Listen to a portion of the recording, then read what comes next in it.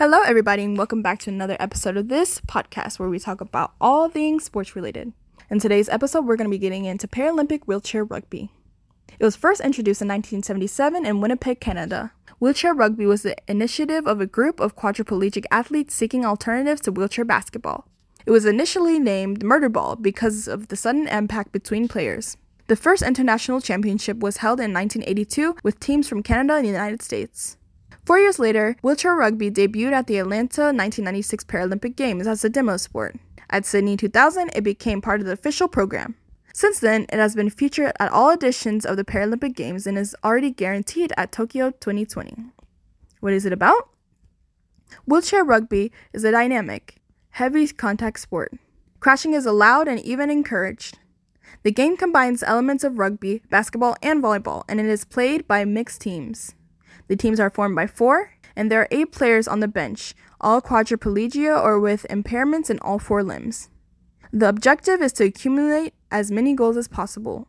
Points are scored when a player carries the ball across the goal line. There are no ties. When necessary, there is a 3-minute period of extra time. The team has 40 seconds to score a goal, with only 12 seconds to get to the offensive half of the pitch. The game is played in 4 8-minute quarters, with 5-minute intervals between the second and third halves, and 2-minute intervals between the other two. The last Paralympic sport, which is wheelchair tennis. Stay tuned if you want to hear more about non-Olympic sports and non-Paralympic sports, because there will be more about that. For now, let's get into this wheelchair tennis. Many historians believe tennis was probably invented in the 13th century. However, in its modern format, the sport only appeared in the late 19th century, when it was designed, patented, and marketed by a major in the British Army in 1873. About a century later, the wheelchair tennis appeared in the United States. After suffering a spinal cord injury in an acrobatic ski competition, athlete Brad Parks met Jeff Minnebraker, who was learning how to play tennis in a wheelchair. Park was enthused with the idea and went on to successfully promote the game of wheelchair tennis. The first regulating organization was created in 1979 in partnership with the United States Tennis Association. Wheelchair tennis was played as a demo sport at Seoul 1988 Paralympic Games and became a medal event at Barcelona 1992. Since then, it has been a part of all editions of the Paralympic Games. What is it about? To participate, one must be diagnosed with locomotor impairment. If limitations are verified in one or more parts of the body, and the person is deemed unable to participate in traditional tennis competitions, they will be able to play in the Paralympic program. The main difference between Paralympic and Olympic tennis is the 2-bounce rule.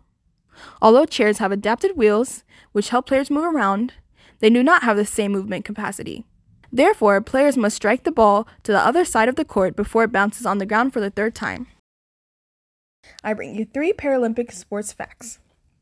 First one is about Brazilian swimmer Daniel Dias. He is the highest medalist in the Paralympic Games. He has won 10 gold medals, 4 at Beijing 2008 and 6 at London 2012, 4 silver medals, and 1 bronze medal at Beijing 2008.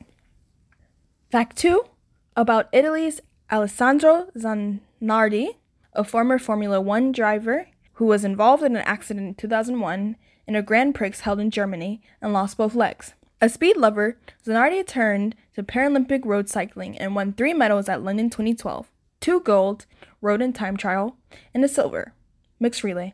For fact 3, it is about the film Live Flesh from the Spanish director Pedro Almodovar. The character played by Javier Bardem, one of the plot's lead actors, is shot in the back and becomes a wheelchair basketball athlete, playing in Barcelona 1992 Paralympic Games for the Spanish team. That is all, guys, and I hope you learned something new that you didn't know about a new sport.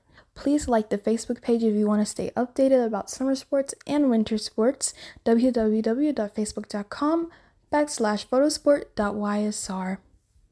Have a nice day and see you next time, guys. Goodbye.